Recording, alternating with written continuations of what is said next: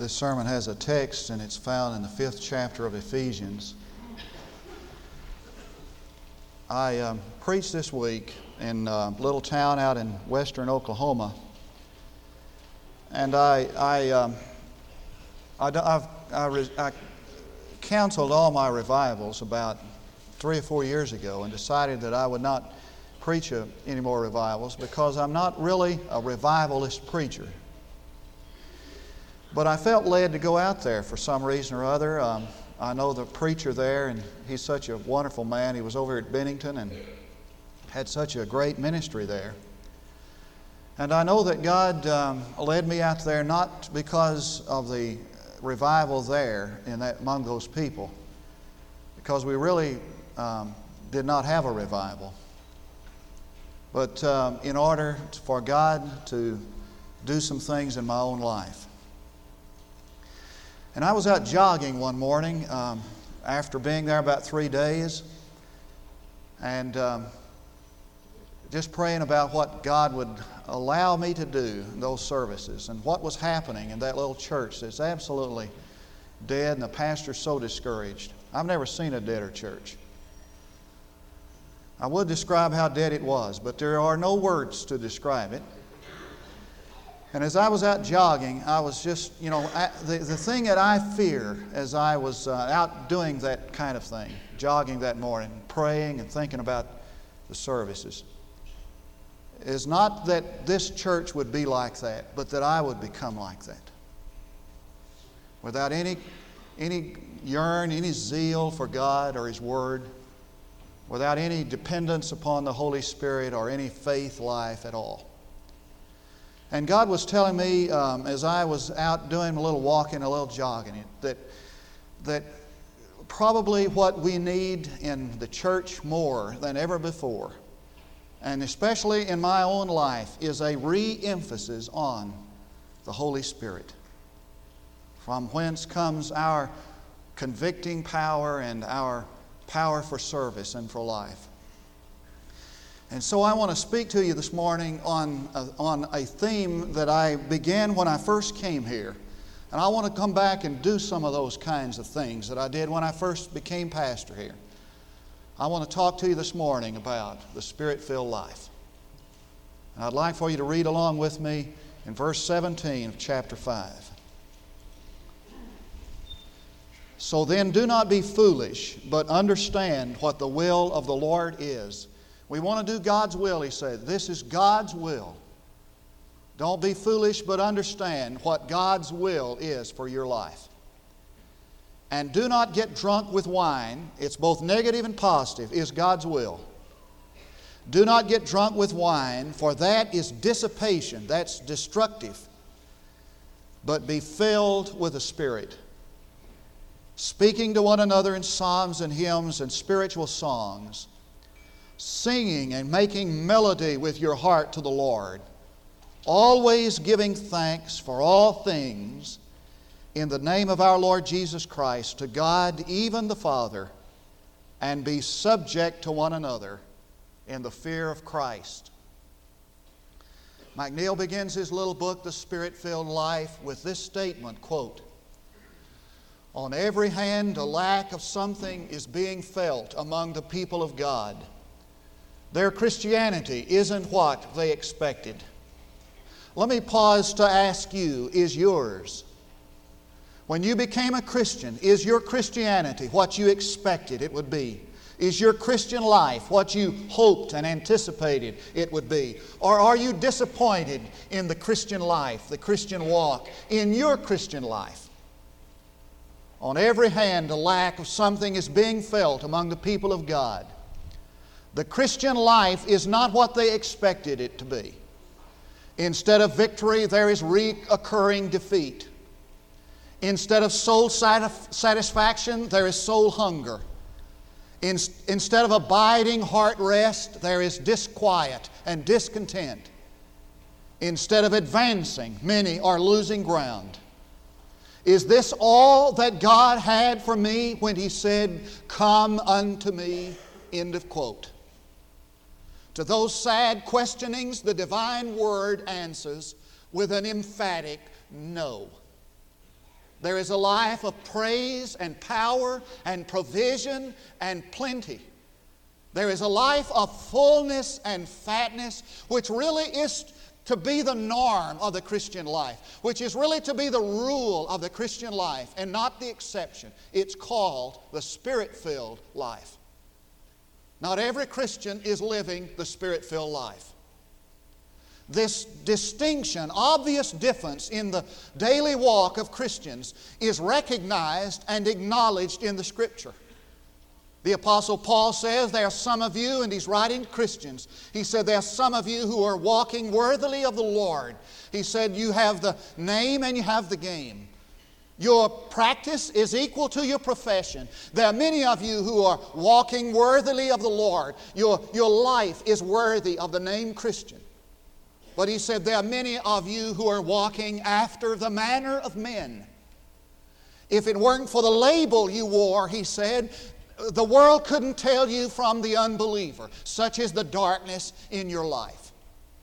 Not every Christian is living the Spirit-filled life. But every Christian is commanded to be living the Spirit-filled life. In fact, this text is a Greek imperative, and it leaves no room for exception. Every Christian is to live the Spirit-filled life. Every Christian is to be Spirit-filled. Now, there's a double negative in the text. He said, be not drunk with wine, but be filled with the Spirit.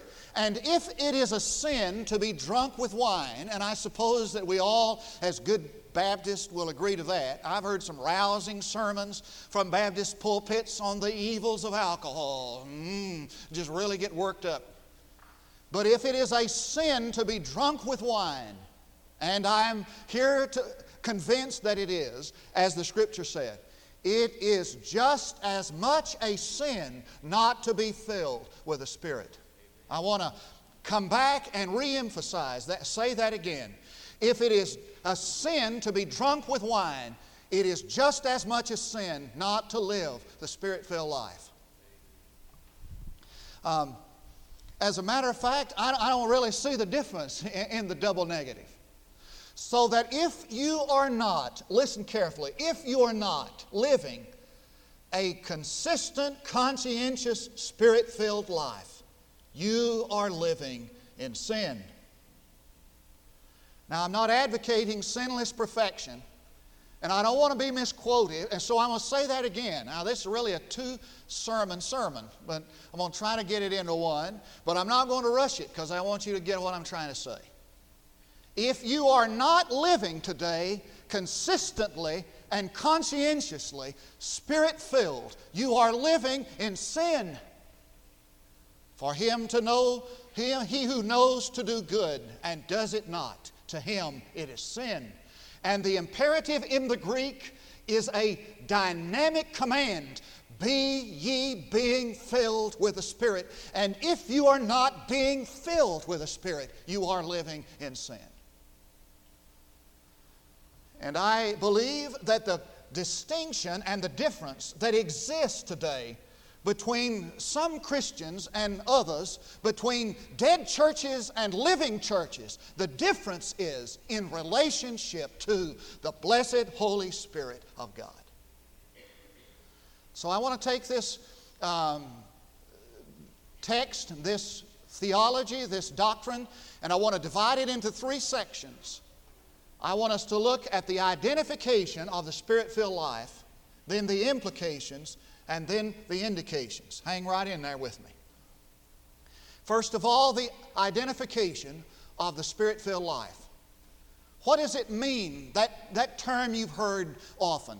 You've heard it from this pulpit. I preached a sermon in one of the largest churches in Lubbock, Texas, on the Spirit-filled life, and I had church leaders, I had deacons come up to me and say, I have never heard that before. He said, where'd you get that? Is that Baptist?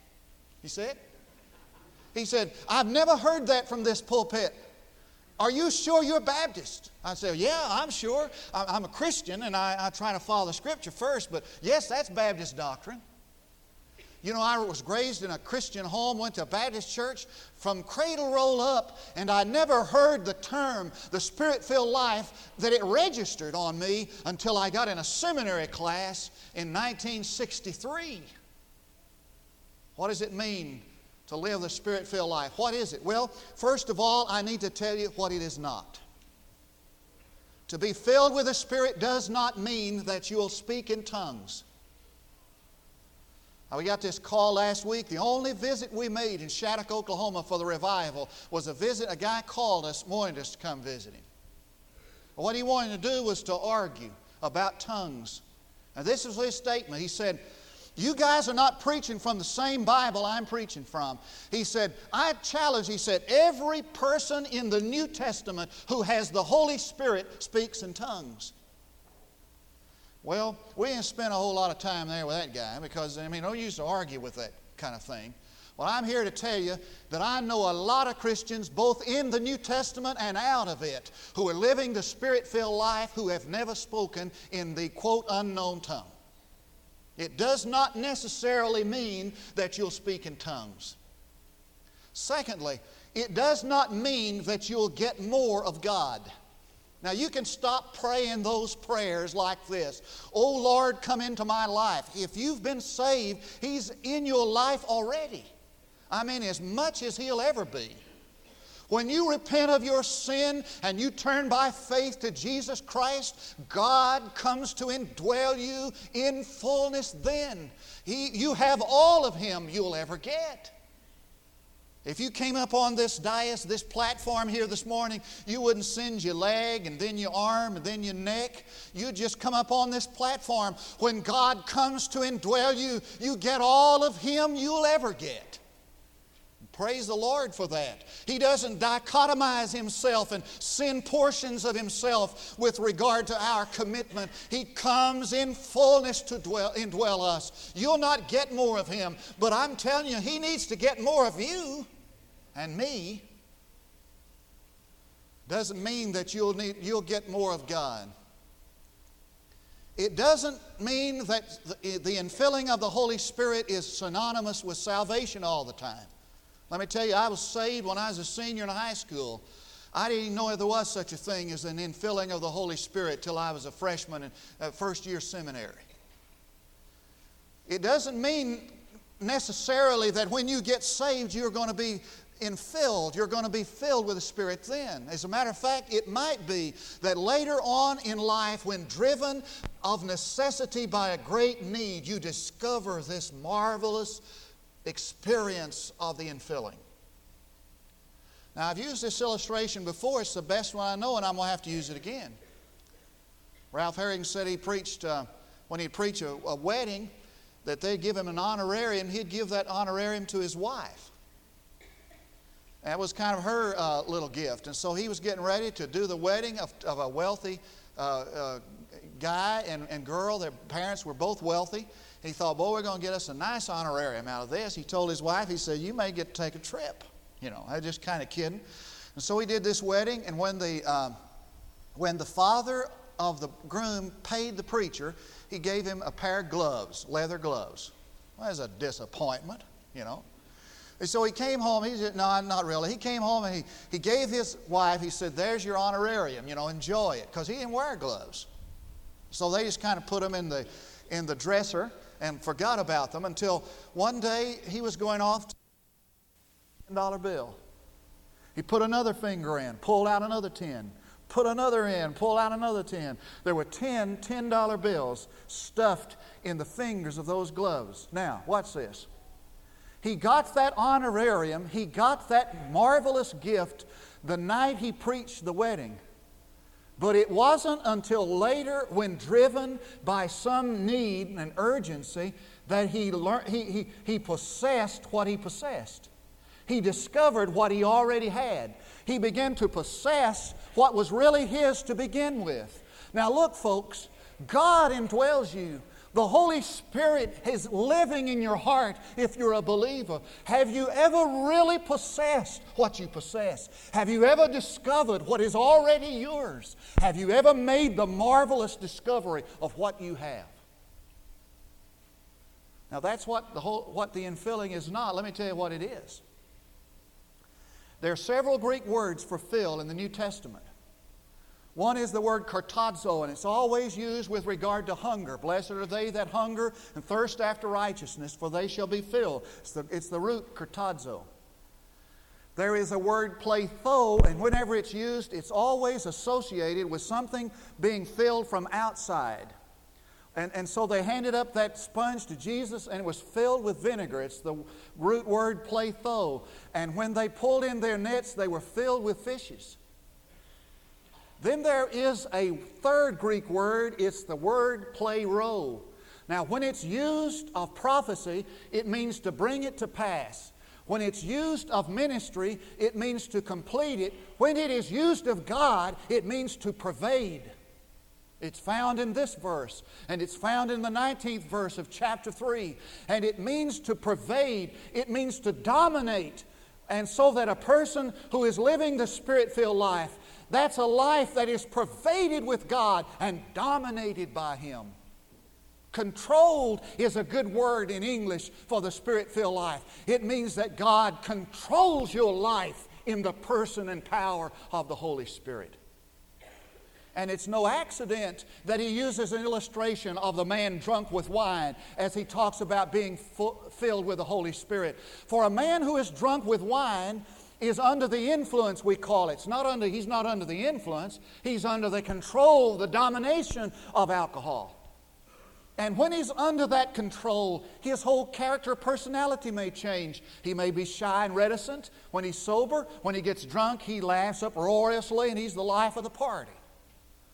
When he's sober, he may be tidy and clean. When he's drunk, he may be disheveled and untidy. It means that when he's under the control of that, he's under its domination, he's under its influence, and he takes the characteristic of that control and lives it out. Now watch this. When a person is under the control of the Holy Spirit, he's dominated, pervaded by God and God's Spirit, and he lives under the domination and control of the Holy Spirit, and he takes the characteristics and the quality of that which controls him. That's what it means to be filled with the Spirit. Are you still with me? Shake your head up and down like this if you are. I mean, last week I tried everything to see if everybody was, still awake. So I'm still in the mood. Let me look with you at the implications of the Spirit-filled life. Now, I don't suppose that there are any just magic formulas for living the Spirit-filled life, but I think I found what might be representative of those things which are necessary to take place in your life for the Holy Spirit to take control. If you have your New Testament, I want you to turn to John chapter 7. Chapter 7 of John's Gospel. I want to read verses 37 and 38.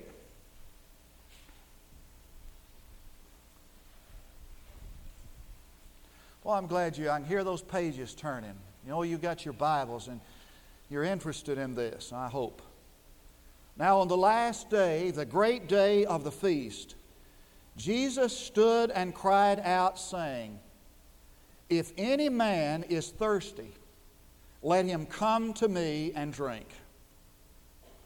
He who believes in me, as the Scripture said, from his innermost being shall flow rivers of living water." But this he spoke of the Spirit.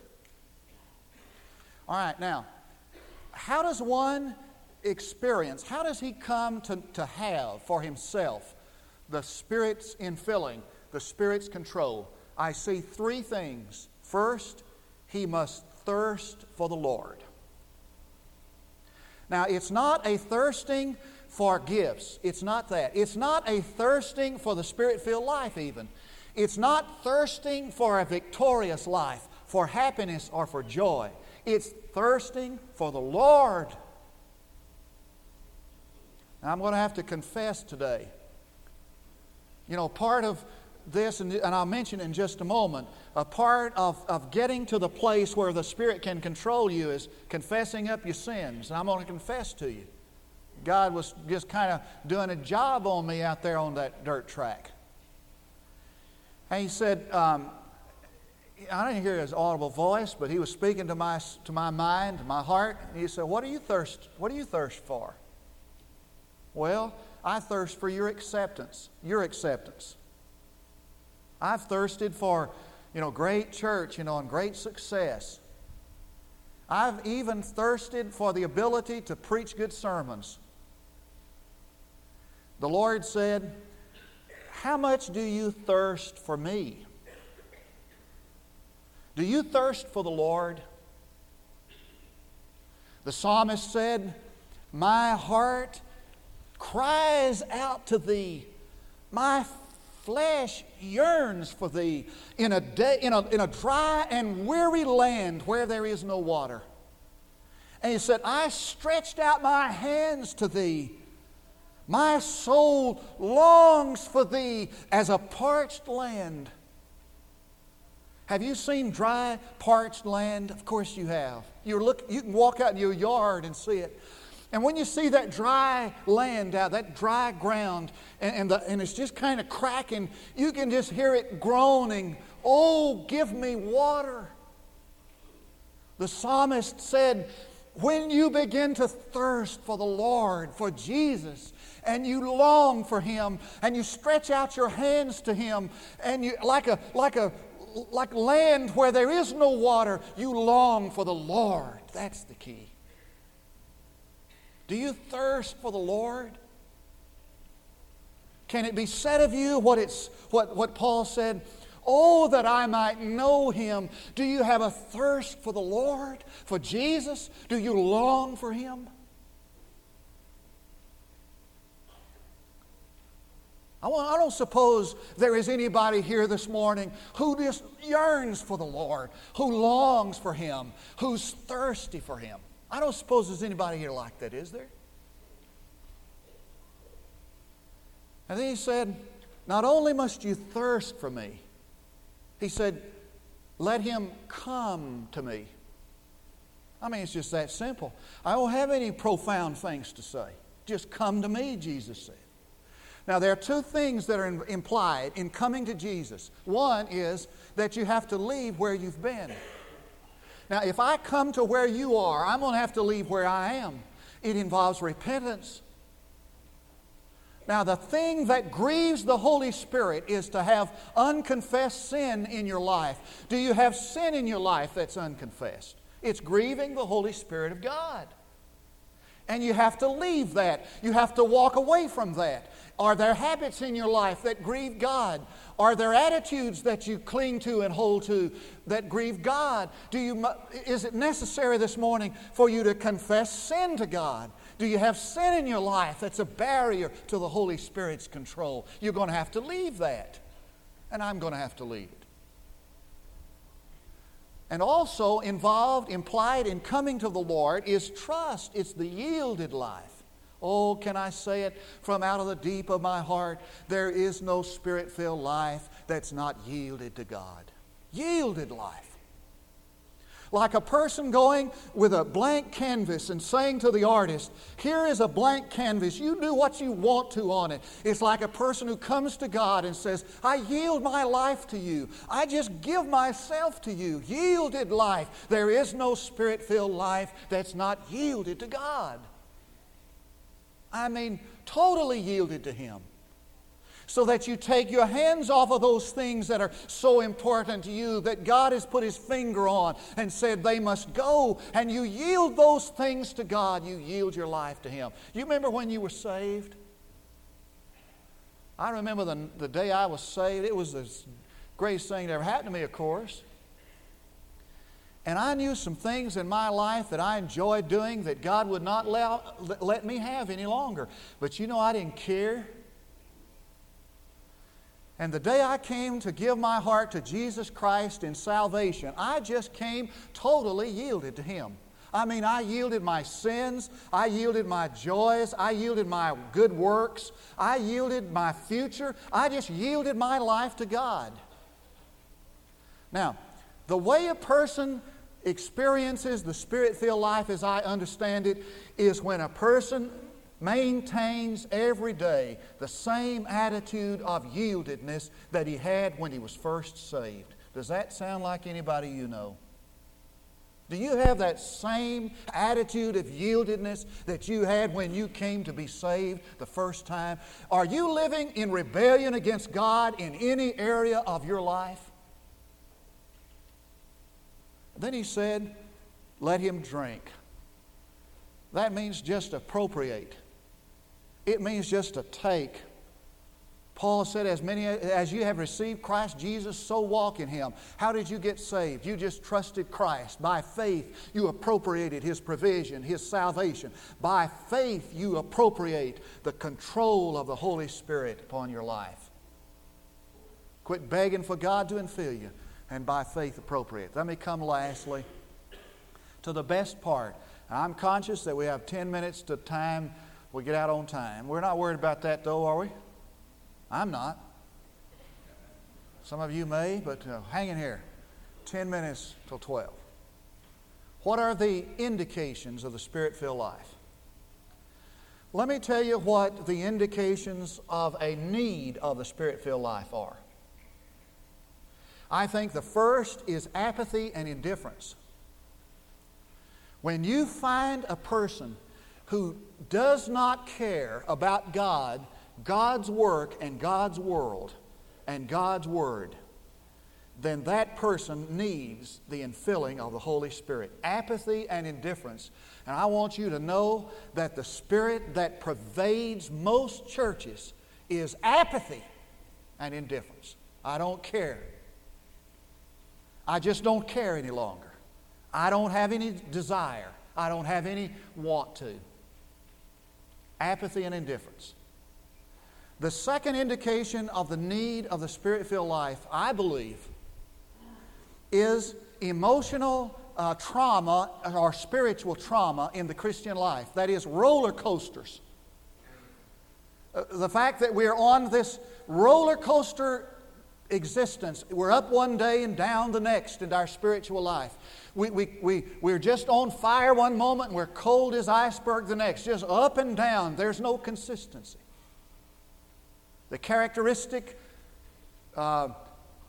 nature of many Christians is that they're just up and down like a yo-yo. There's no consistency in their Christian life. I believe a third indication is failure in the Christian life. Failure in the Christian life. Defeat. And most of the time, that failure and that defeat occurs at the very same place. I mean, all the time. And I say, well, I'm going to do better in this area of my life, and I'm defeated, and it's always in that same area. Defeat. Do you know victory in the Christian life? Or are you constantly living a life of defeat? Now, finally, what are the indications of the Spirit-filled life? And this is the fun part. Number one, there will be a new love for God's Word and a burning desire to declare it, to share it. Did you hear what he said? He says, speaking to yourselves, speaking to one another in psalms and hymns and spiritual songs. These folks just went around just talking God talk. There's a new appreciation for the Word of God.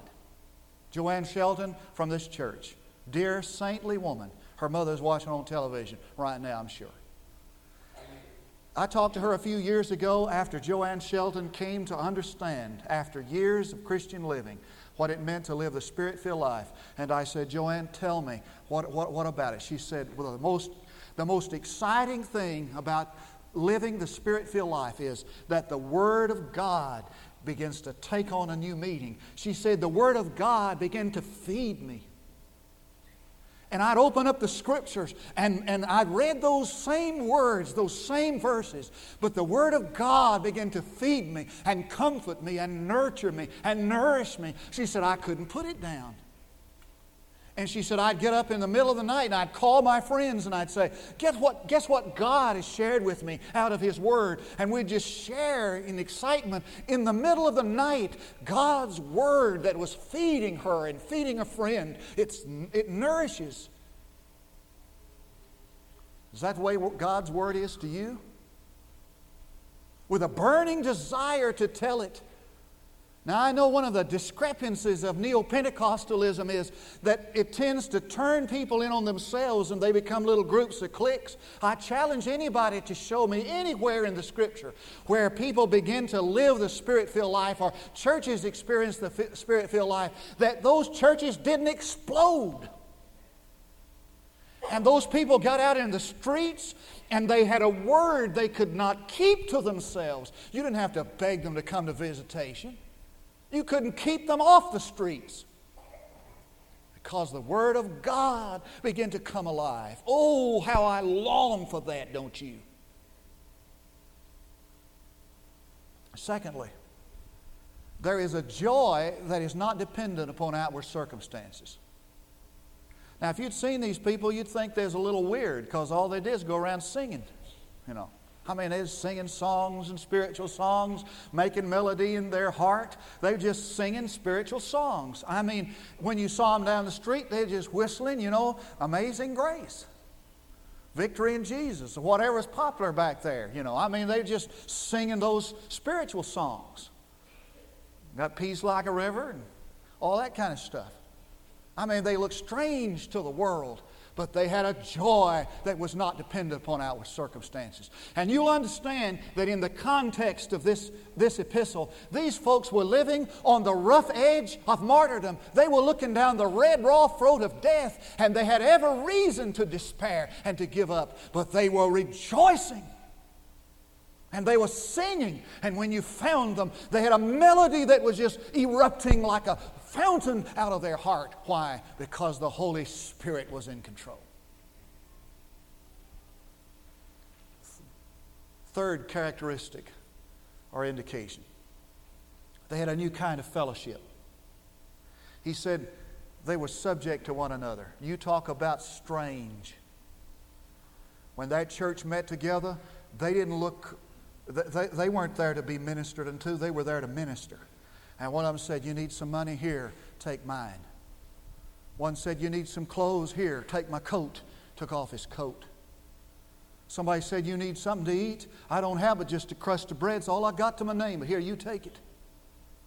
One person said, here, I want to be the Sunday school director of Department 4. The other guy said, well, I'm director of Department 4, but here, take it if that's what you want. I mean, there was a new kind of fellowship. You won't find church splits where you find a church filled with the Holy Spirit. You won't find people at odds with each other who are living the Spirit-filled life, because all they want is to minister, and they have the mind of Jesus. One last thing. They had victory and power. Their life was a blessing to others. He said, out of your belly, out of your innermost being, shall flow rivers of living water. And wherever the water touched, Ezekiel told us about it in his prophecy, wherever the water flowed, there was fertility and life. I want to share this with you and then I'm through. I'm finished. Stephen Olford got on a plane in New York City and was going to Houston to a speaking engagement. He said there was on this plane a young stewardess named Kathy. He said, Kathy was just so vivacious and dynamic. And she's just going up and down the aisles of that plane, you know, just full of the Lord. Just greeting everybody and being so kind. And she said, aren't you Stephen Olford? He said, yes, I am. She said, I heard you preach last night. I was in your church. I had a layover here in New York City. I heard you preach. I just praise the Lord for your ministry. And he said, boy, they just sat down and worshiped and praised the Lord together. He said, I was sitting up in the front part of the plane, and I was doing some studying, getting ready for the conference in Houston. And he said, in a little bit, Kathy tapped me on the shoulder and said, could you come back here at the back of the plane? He said, I got a Bible conference going on back here. And said, there's 2 or 3 guys back here that don't believe in God, believe in Scripture. He said, won't you come back and share with them? So he said, I went back to the back of the plane, and they just kind of gathered around, just a bunch of guys. And Kathy was sharing her witness, sharing the Scripture. And he said, I began to talk to him. He said, there's one guy, a wealthy Jew from New York City. He was headed down south to a big business meeting in Houston. And she was giving him the word about the Lord. And he said, I'd like to tell you that that man was saved on that plane, but he wasn't. But he said, as he started to leave, he said to Kathy, he said, Kathy, could I have your name and phone number? He said, I hope you don't consider me presumptuous or forward or rude, but I'd like to talk further with you about what you're talking about. Kathy lived in Houston. Kathy shared with Stephen Alford by letter later that during the middle of the week, the telephone rang in her apartment, and this Jewish man who was listening to her in the back of that plane said, Kathy, I haven't been able to sleep since I talked to you on that plane. I've got to know how to be saved. The person who lives the Spirit-filled life will touch somebody's life around him, and there will be fertility and life. Let's pray together. God, I thank you that you've brought us together today to emphasize again what's been emphasized before. That's the Spirit-filled life. And I pray that if there are those here today who are living defeated, fruitless, empty Christian lives, that there would begin in them a hunger and a thirst for Jesus, for the Lord. And as a result of that hunger and thirst for Him, to find what it means to live under the Spirit's control. Bless these moments of invitation, I pray Thee in Jesus' name. Now there are 3 invitations. Would you look here quickly? The first is for you to come and receive the gift of the Holy Spirit. The gift of the Holy Spirit is for you to come and take Him, the Holy Spirit, into your life. Jesus, the Holy Spirit, the other Jesus, to come and indwell you, to take His place in your life, in the place that He's created to indwell, to forgive your sin, to make you a new person. When He comes in, you are transformed and made brand new. Have you ever invited Jesus Christ to be your Savior, turning from sin to Jesus? Doesn't matter if you're a member of the church. Have you ever invited Christ to be your Savior? If you trusted Jesus only. The second invitation is for Christian people. You know what I'm talking about this morning, that yearning in your heart for something more than defeat and failure. And you yearn for the Lord. And you might come to say, I don't understand what it's all about, but I want the infilling of the Holy Spirit. I want to be under His control. Help me to begin the step of confession of sin and turning, yielding. I want to live the Spirit-filled life. Today's a good day for college students. You see, you have to be obedient to the Lord in every area. Maybe God has brought you to Durant and put you in this church, this community, because He knew these folks will love you. And so come this morning and place your life here on promise of letter or by statement, or maybe we could accept you as on watch care. Maybe you don't want to join the church, but you want to be a vital part of this, and ask Lee how that happens. Come and join our church. These folks are here to love you and to help you grow. You can't grow in isolation or insulation. Where you are, let God lead you here today. Oh, I just sense that God wants to do something great in our midst today.